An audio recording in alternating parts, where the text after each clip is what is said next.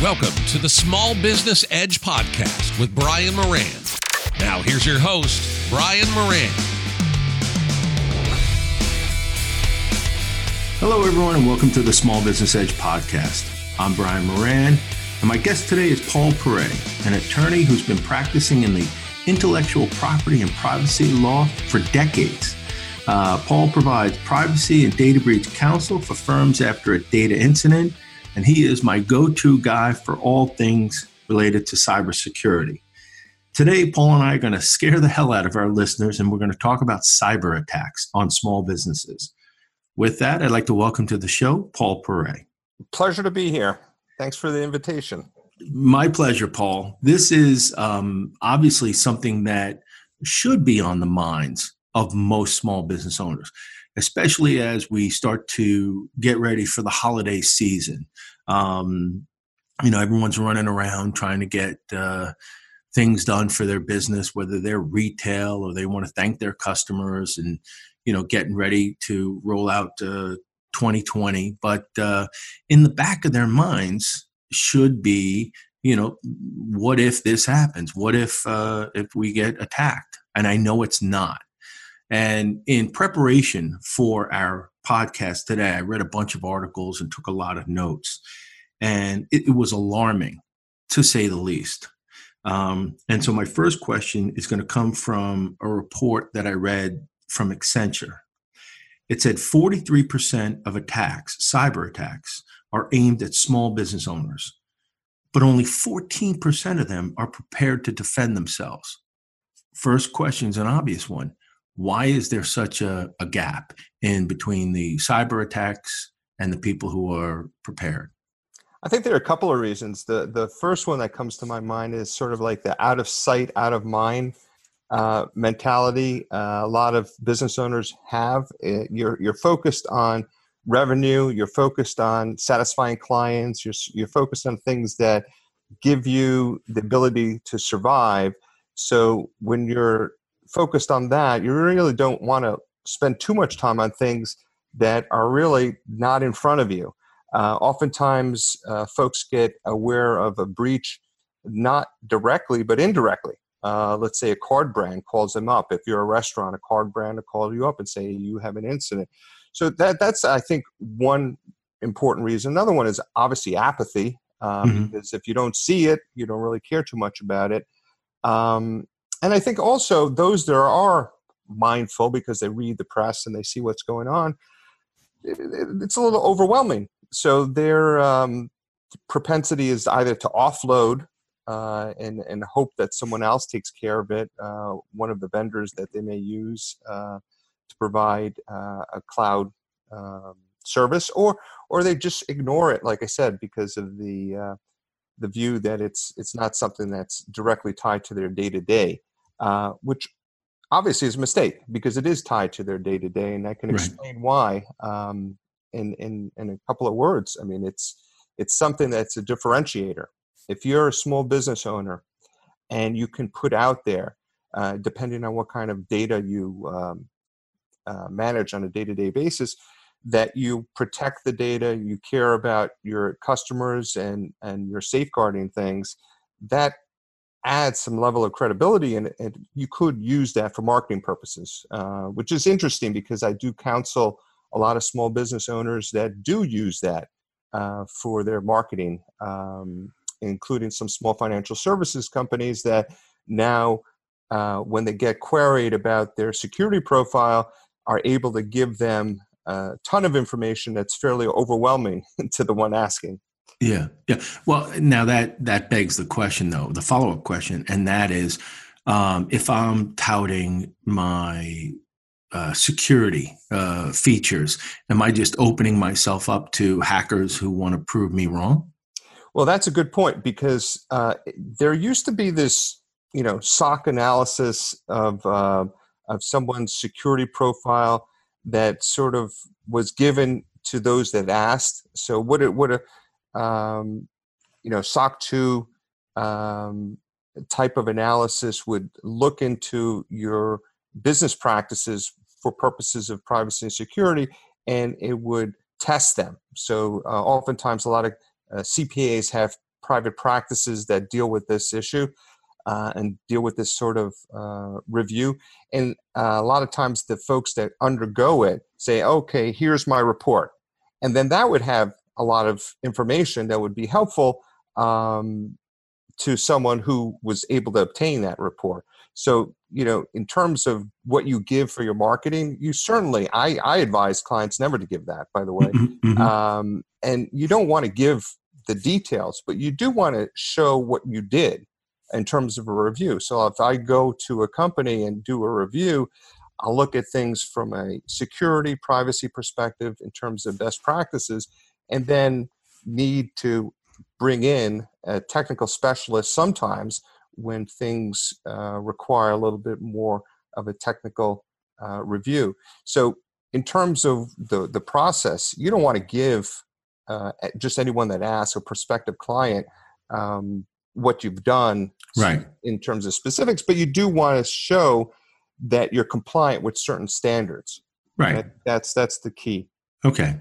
Another report that I read came from Hiscox Insurance, and they said that, and they do a pretty impressive, thorough review of small business owners and, cyber attacks. And they said that on average, cyber attacks are costing small businesses $200,000 per incident, and that when it happens, about 60% of these businesses go out of business within 6 months of being victimized. Again, knowing those statistics, just reading them, and maybe people or companies who've gone out of business because they were attacked. They were attacked by a hacker. Why isn't this more of a priority is it still out of sight, out of mind for small business owners, or are they thinking, well, it's inevitable? I mean, if they want to break into my store, they're going to break in, whether it's through the door or through the chimney or the window. I got to tell you, I think it's more the out of sight mentality as opposed to the inevitability of it happening, even though largely it is inevitable to some businesses who don't take certain basic protocols. I mean, I just got a call. It was on a Sunday morning, like 9:30 in the morning. It was, I believe, October 13th. It was basically a call about a company that needed to make a ransomware payment. And if they didn't make the payment, I was told by the IT guy that was helping coordinate everything, they would be out of business within 3 days. They would literally be out of business within 3 days because they could not make payments that needed to be made, and they were out. And this is just a relatively short period of time they had this ransomware attack. So it does happen on a daily basis that you do have the potential to go out of business. And the reason why is because if you just think of it, pretty much everything we do is using some sort of computer. Right. And to the extent that you don't have access to it, it could be devastating if you're in a business that requires cash flow. So that's something that does happen. Okay. And again, most people don't take it in consideration. All right. I do want to get into ways that business owners can protect themselves. So for my listeners paying attention, I do have your backs. We are going to talk about that.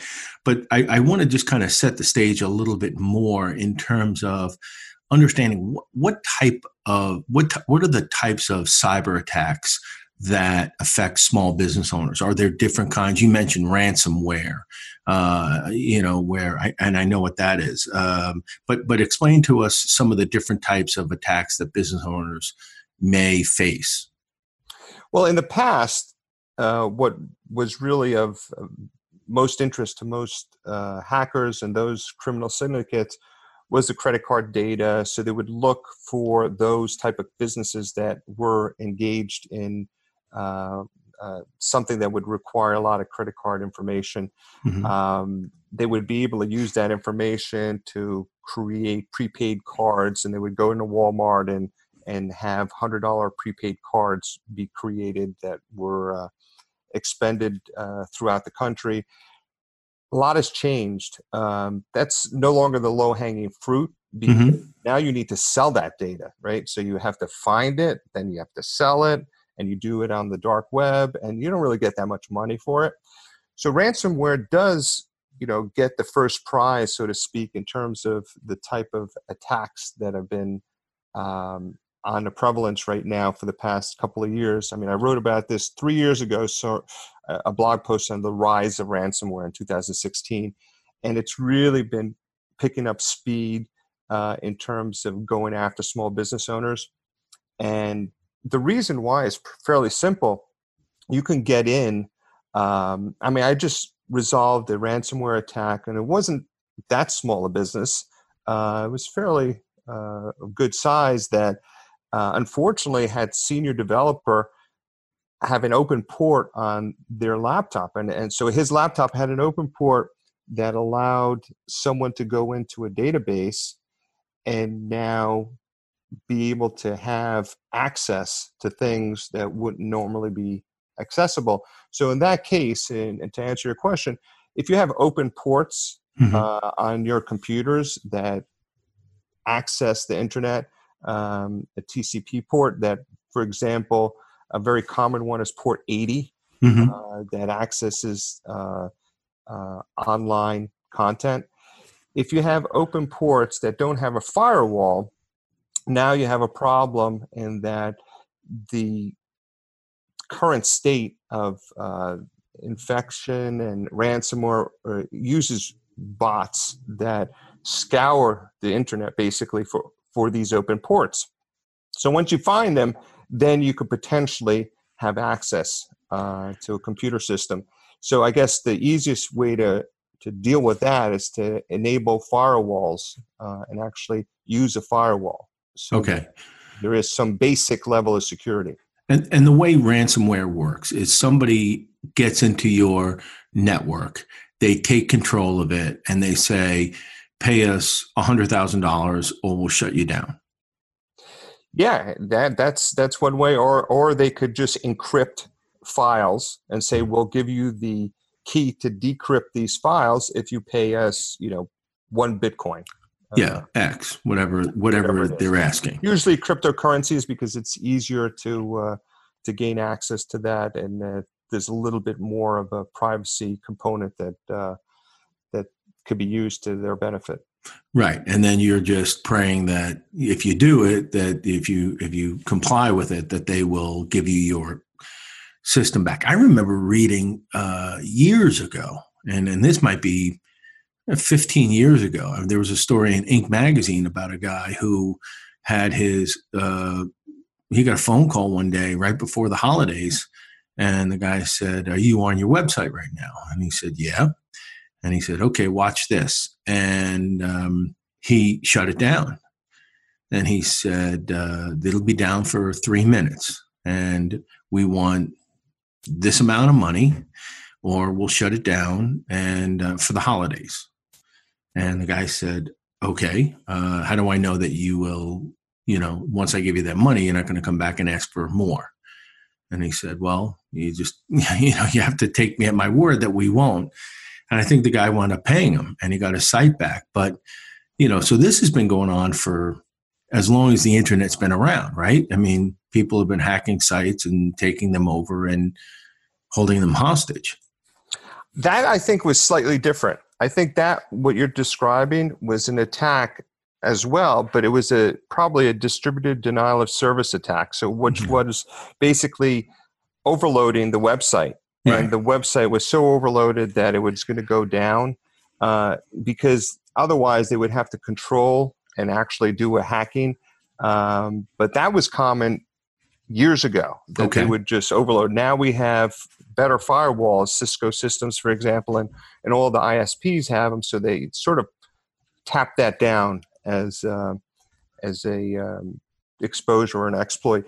But the ransomware, however, the reason why that's being prevalent now, for I guess multiple reasons, but one of the most important one is that the social engineering component, the phishing exploits, those are still prevalent, and those still hit a lot of people, and that's where you get in.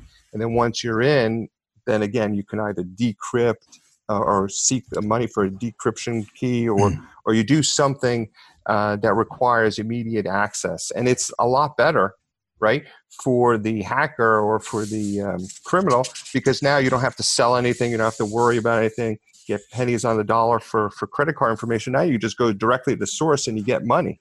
So it's much easier, especially now when you have these automated tools. Right.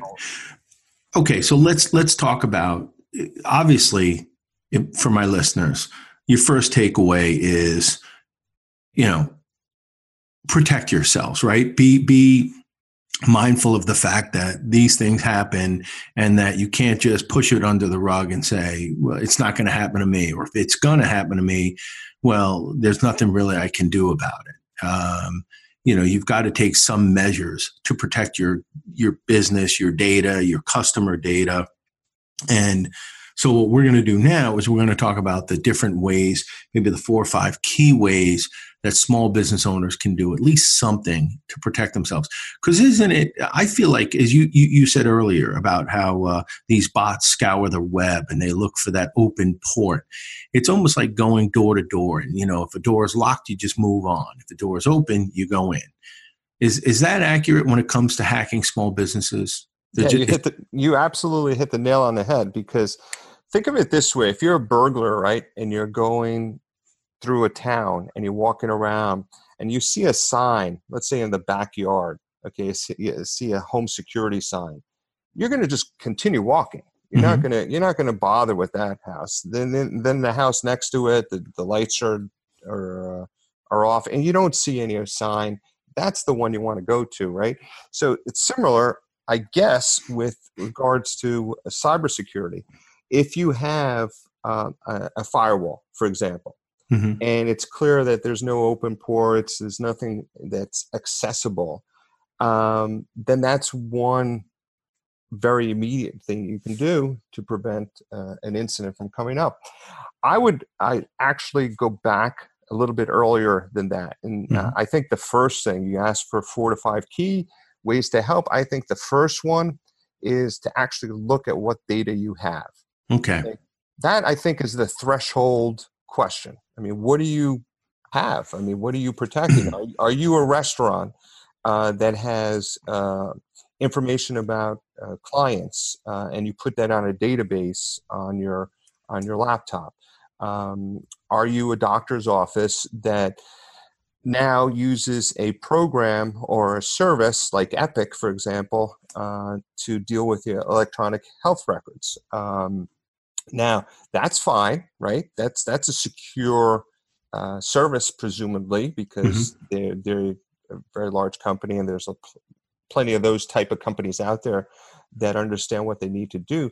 But what about the credentials to access that? I mean, are you protecting the credentials? And what are you doing? And it's not only about electronic security. Do you have Post-its with the passwords in your doctor's office? Right. Is that something accessible so somebody can just tilt their head and see? So I guess it's a multi-pronged approach. It's not just looking at it electronically. You look at physical records. I've handled data breaches. One comes to mind, a very large Mercedes dealership in California, that what was taken were the records in a warehouse. So it wasn't even electronic at all. It was just physical records that were taken. And it's all about control. So understanding what data you have is obviously the threshold question. So what not only what data you have, but what data would be valuable to hackers? Exactly. So they're going to look at the type of business you are. They look at, it's almost like, as you say, walking down a street, looking at the different homes. Which one is going to have a lot of junk inside? Which one's going to have a lot of valuable items inside? So, a home-based business owner who writes blogs, for a living might not be nearly as appetizing as an e-commerce store that is selling high-end items and collecting credit card information. Absolutely. And if you look at the food chain, you'll see that now the medical information is at the highest end in terms of value. So that's a target right now. And the reason, again, there are multiple reasons, one of which is for identity theft, medical identity theft, so that you can get medical services. So they sell it to people who don't have access to medical services, and you basically steal someone's ID. That's why when you go to the office now, you oftentimes see them asking you for your actual driver's license, and they scan Right. the driver's license because they want to ensure that the medical ID theft is not taking place. So if you look at the Ponemon Institute, which is a preeminent organization dealing with privacy, they have an annual survey that they do. I think it's on behalf of IBM, Mm-hmm. where they specifically try to quantify the cost of a breach. And that's something that they've done over the years, and you could see the trends in terms of both the cost going higher, much higher, and also what information is considered to be the more valuable information. Okay, so step one, identify, kind of give yourself the foundation of what might be valuable to hackers, and kind of do you want to do like a kind of a testing of where you might have holes in your system. Yeah, right? I would say step two is related to that, is limit that amount of information. Okay. I can give you a quick anecdote. I mean, there was a company I worked with many years ago in terms of an incident, and that company actually went bankrupt. And what they did is they collected the track 2 data, credit card information, and basically kept it, even though they didn't need it, right? This is before PCI was really required.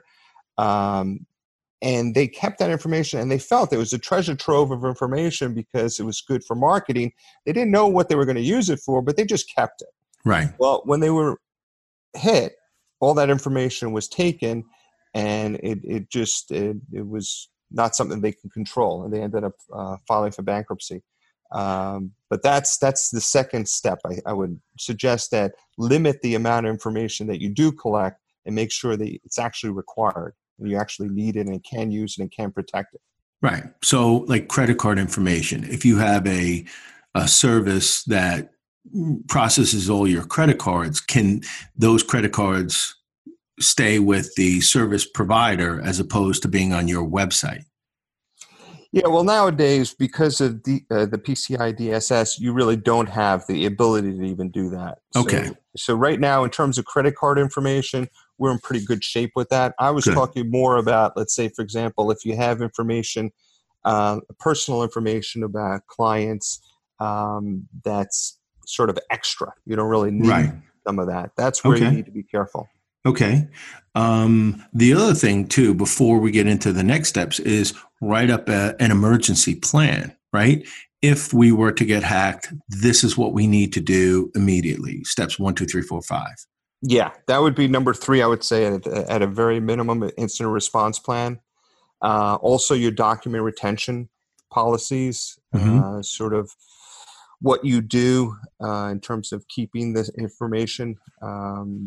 And privacy policies are required. You can have different incident response plans that may or may not be required based on your industry sector, but I would suggest any small business to at least have some sort of understanding what they plan on doing if something does happen. It's sort of as simple as knowing who to call, okay?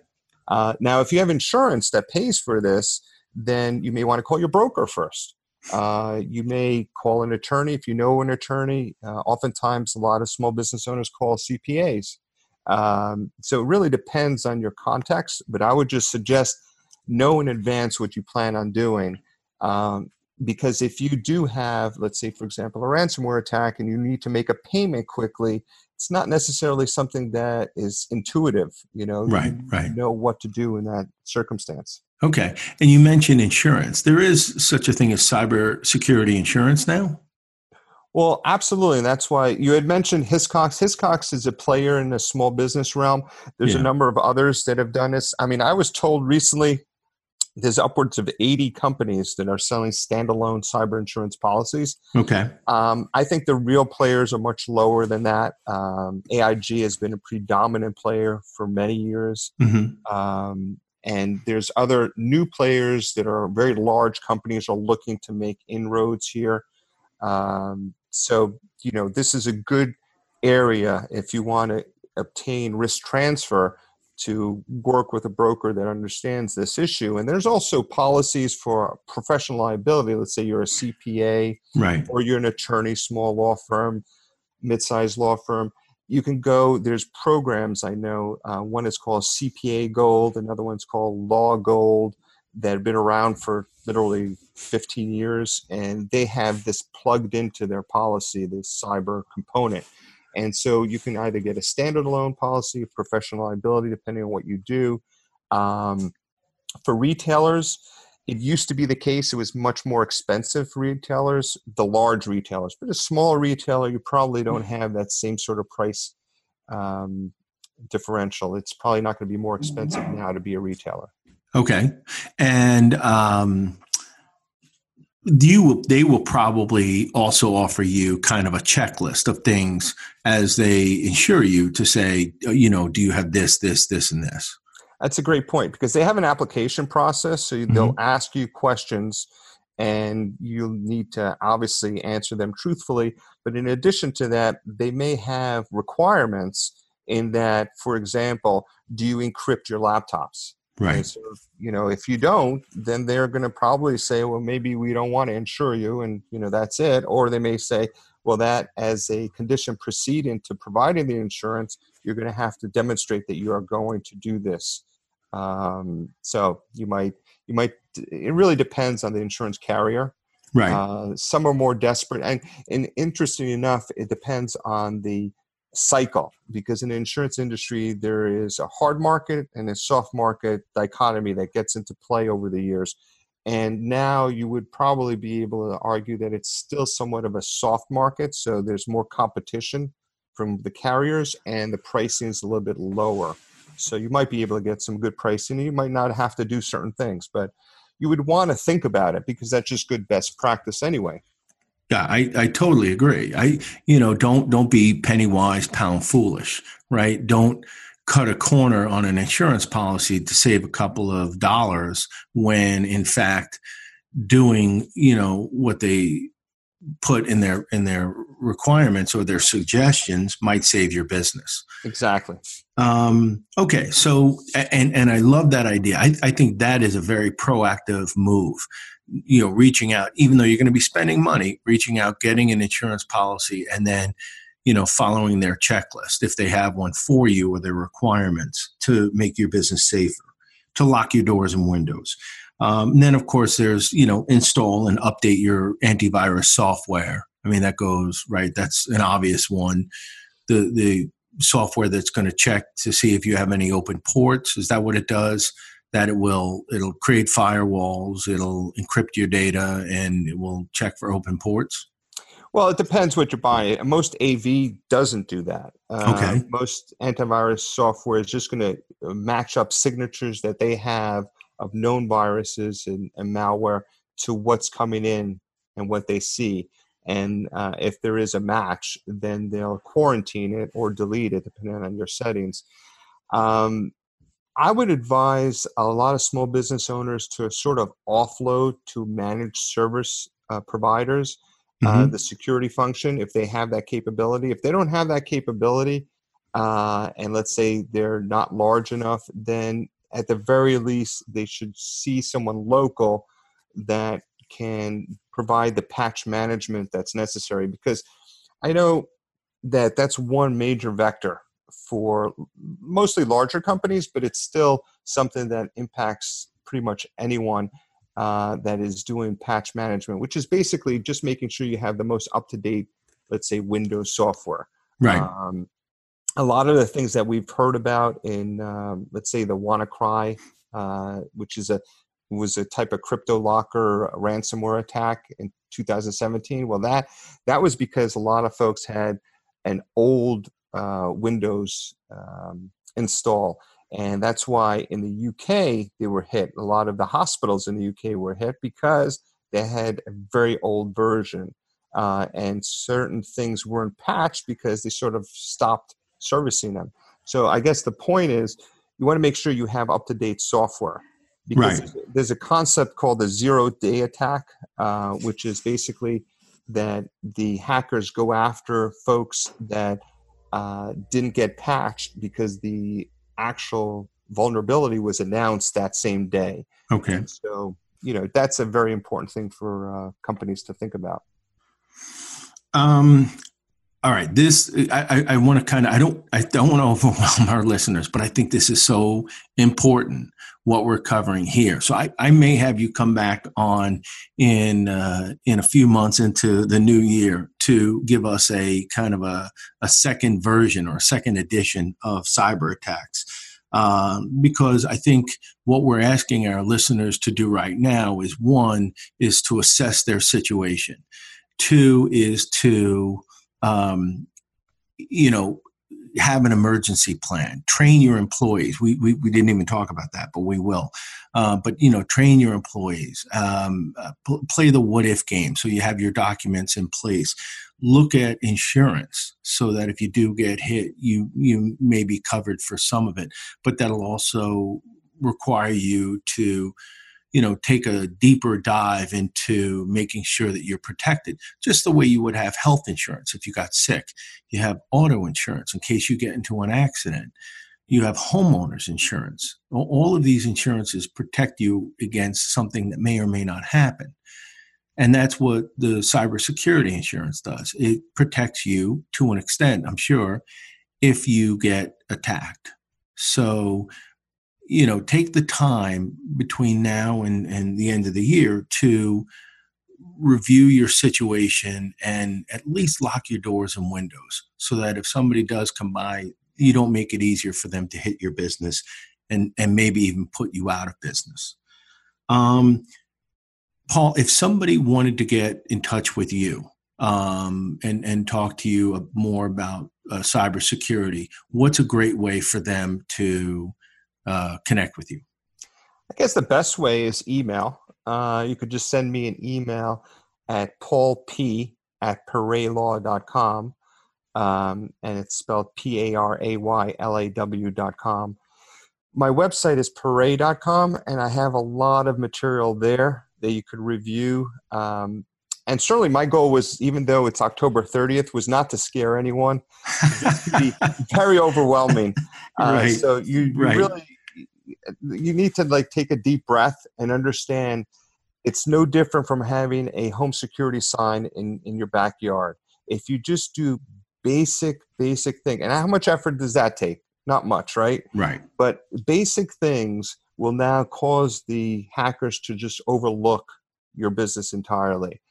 Now, the larger companies, they don't do that, and they attack them because there's a lot more to attack. For the small business owners, you just do basic things. You can avoid a large amount of these bots that go out there searching for things. So if you want to send me an email at paulp@paraylaw.com, or you can go to paray.com. I also have some contact information there. I could send, if someone reaches out to me, I can send a very basic sort of prep list. What I often do is security reviews and actually look in detail. And I've done that for small business owners that, have maybe 50 to 100 employees would be a sort of a sweet spot, but it could be larger. I've done much larger actually in New Jersey. But anyway, I won't get into details, obviously. But, you could send me an email and then we can talk. Yeah, that's great. Well, they'll also be able to, I think we're going to put some of your articles on smallbusinessedge.com. And maybe we can add that checklist as well. So this has been fantastic, Paul. Great information, definitely needed by our listeners and other small business owners out there. And, our goal is to, look, we may not be able to completely prevent your website from getting hacked and your business from being, under fire, but we can certainly, lessen the odds, right, of something happening to you. So if we do nothing more than that, I think today was, incredibly helpful and educational. So my pleasure. Thanks so much for the invite. I appreciate it. And we'll definitely have you back. You're going to be one of our regulars because this is something that's not going away anytime soon.